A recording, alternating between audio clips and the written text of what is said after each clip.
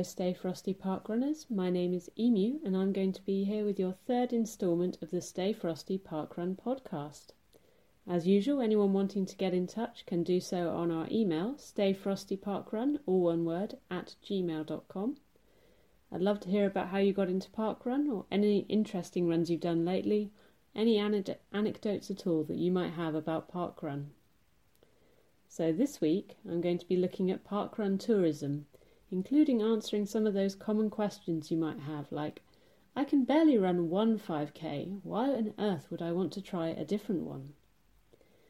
I'll also be looking at staying motivated, especially as we move slowly into winter, and the weather starts to get a little bit worse and we start to lose a bit of daylight as well. I'll be looking at what I and my husband have been up to this week in terms of parkrun, including having a look at how I got on in my first ever 10k run.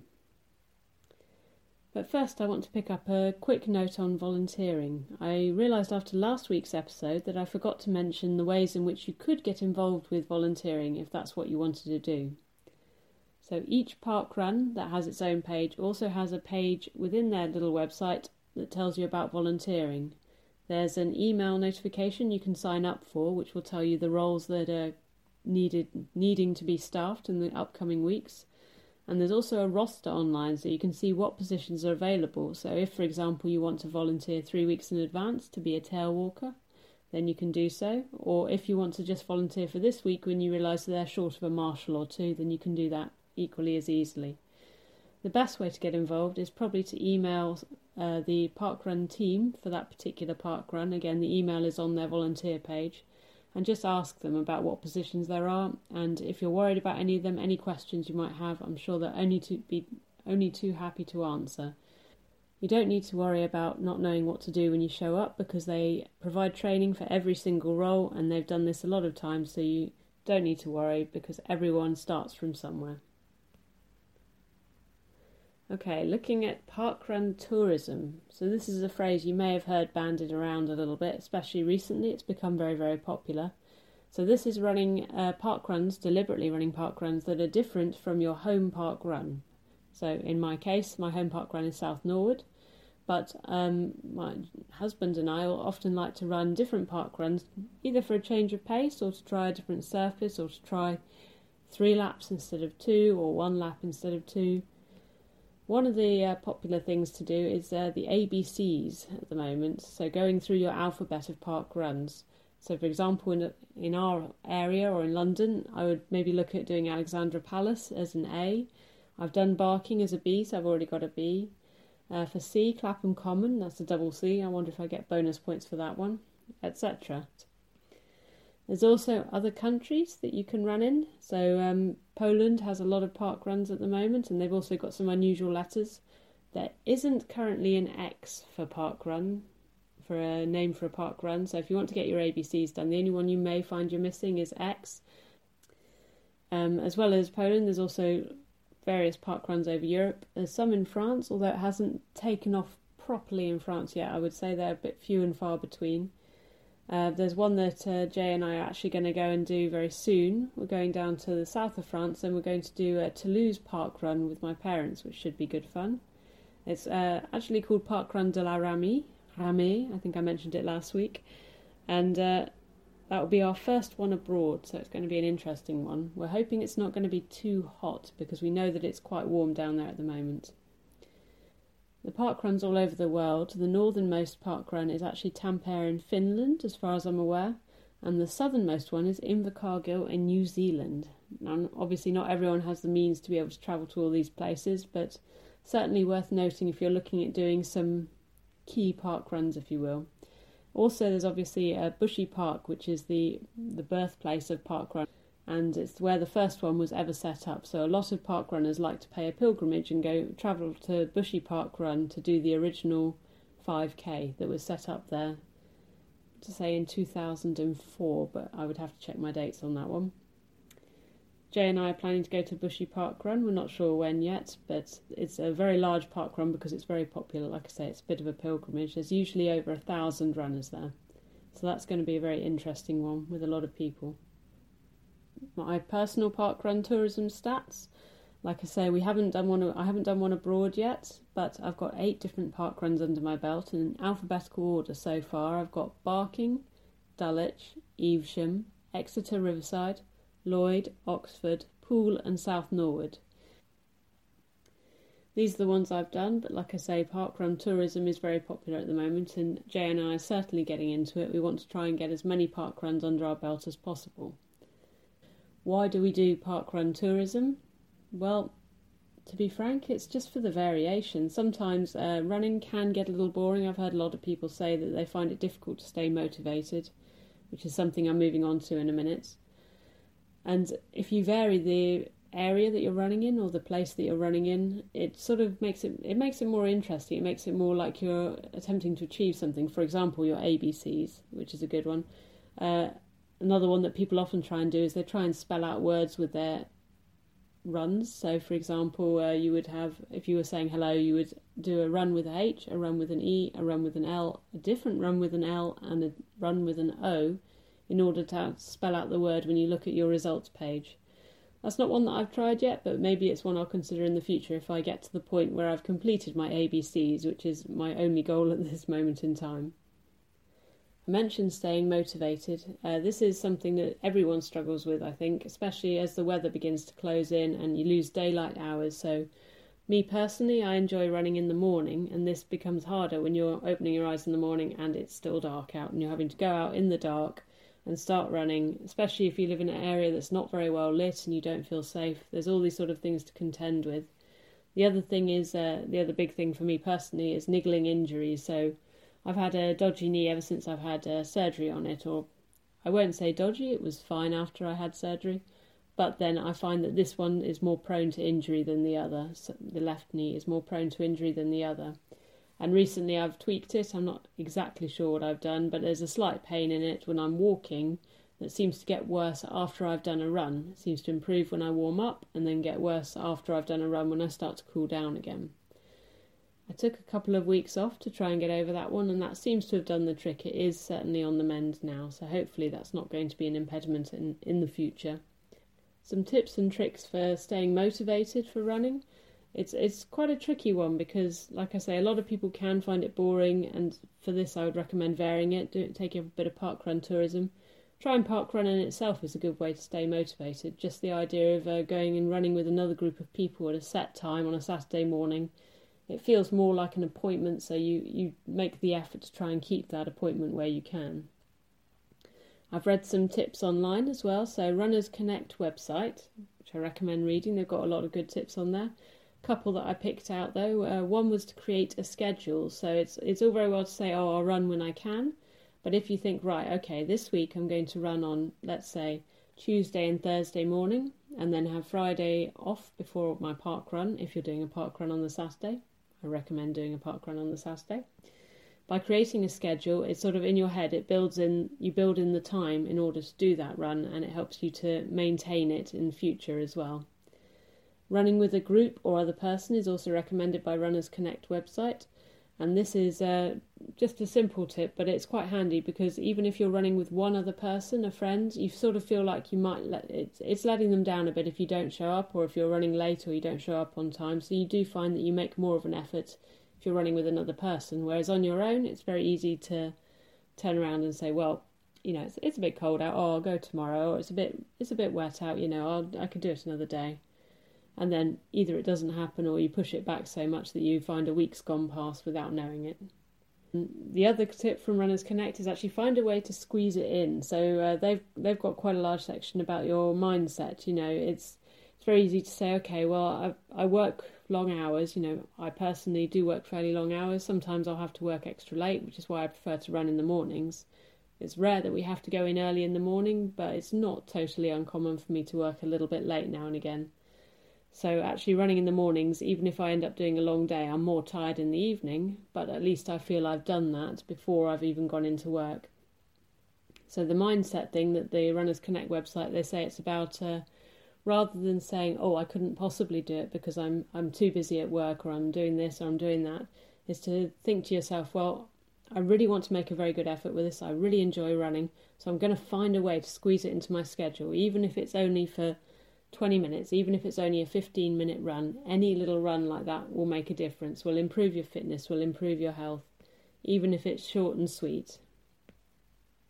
So Runner's World also has some recommendations similar to Runners Connect website, but with a little bit of variation. So one of their points was early morning running can be good for a lot of people because then you get a feeling of accomplishment before many other people are even up or out.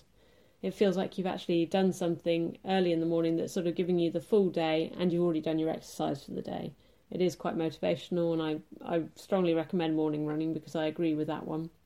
Right, allowing time to settle into the routine. So when you set up your new routine, as mentioned before by Runners Connect, Runners World says you should also additionally allow yourself time to get used to this. So if you're running, say like you're doing Parkrun at the moment and you're thinking you want to improve your time, so you want to increase the amount that you're running, and you think to yourself, right, I will start running twice a week, I will always go on Tuesdays and Thursdays, and I'll have a gap and then I'll have Parkrun.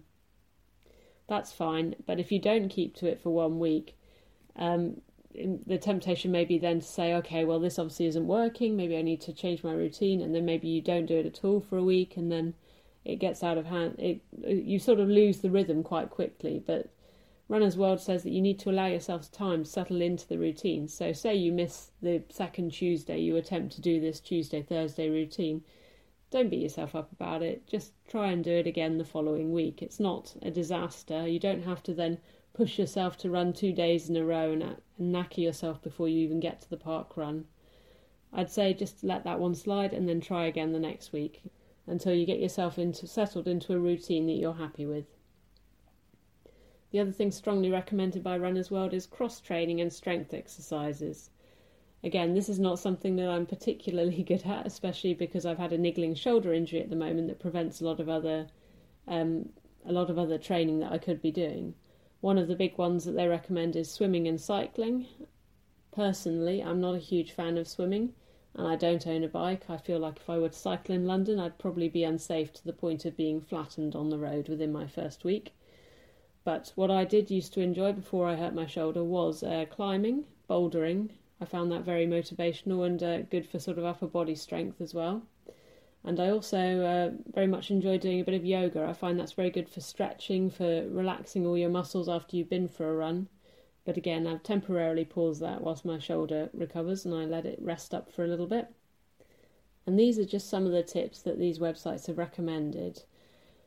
Me personally, I find that the biggest thing for me is not beating myself up when I don't stick to a routine or something that I've had planned to do.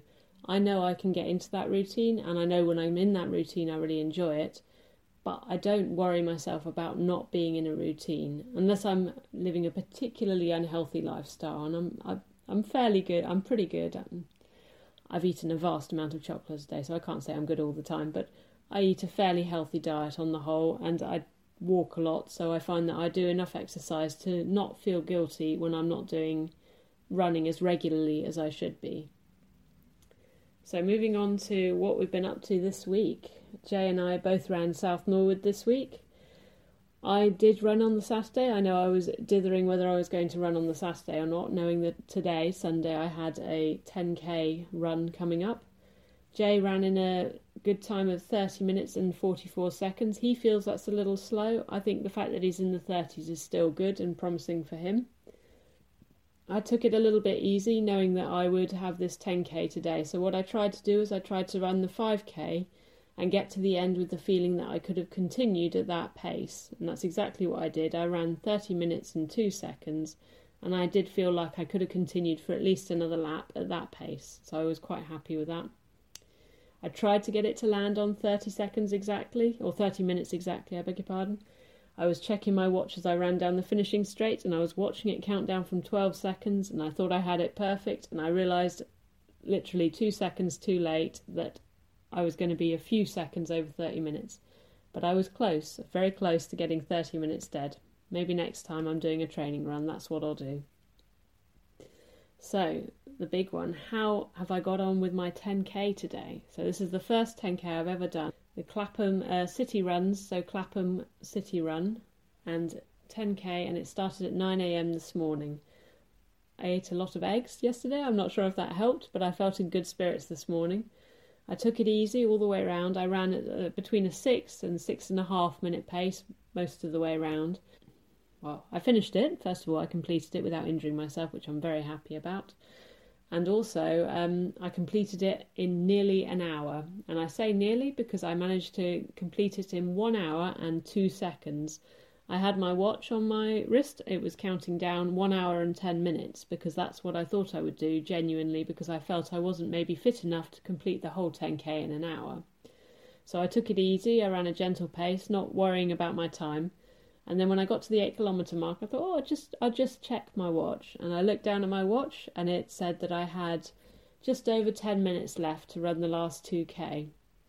Now in my head, I know that I can run a 5-minute kilometre. So I thought, well, I'll pick up the pace a little bit. So I tried to increase my pace a little bit in the 8th kilometre. And for some reason, well, not for some reason, for obvious reasons, not used to running 10k, my legs went a little bit like jellies and were wobbling all over the place. I thought, well, no, I'll slow it down and I'll just go at my 6 minute 30 pace, and I'm quite happy to do that. I got to the last half a kilometre, the last 500 metres, and I checked my watch again, and I realised that I could, if I pushed myself, I could get exactly 1 hour run, and I would have been very happy with that. So I pushed myself, and as I come around the corner, someone in the crowd was yelling, "Oh, not far to go, not far to go." I turned around the corner, and the finish was right there. I looked at my watch, I had 5 seconds, and it was maybe 10-15 metres in 5 seconds. So I really went for it. My legs were wobbling all over the place. I probably looked like some sort of scarecrow coming in.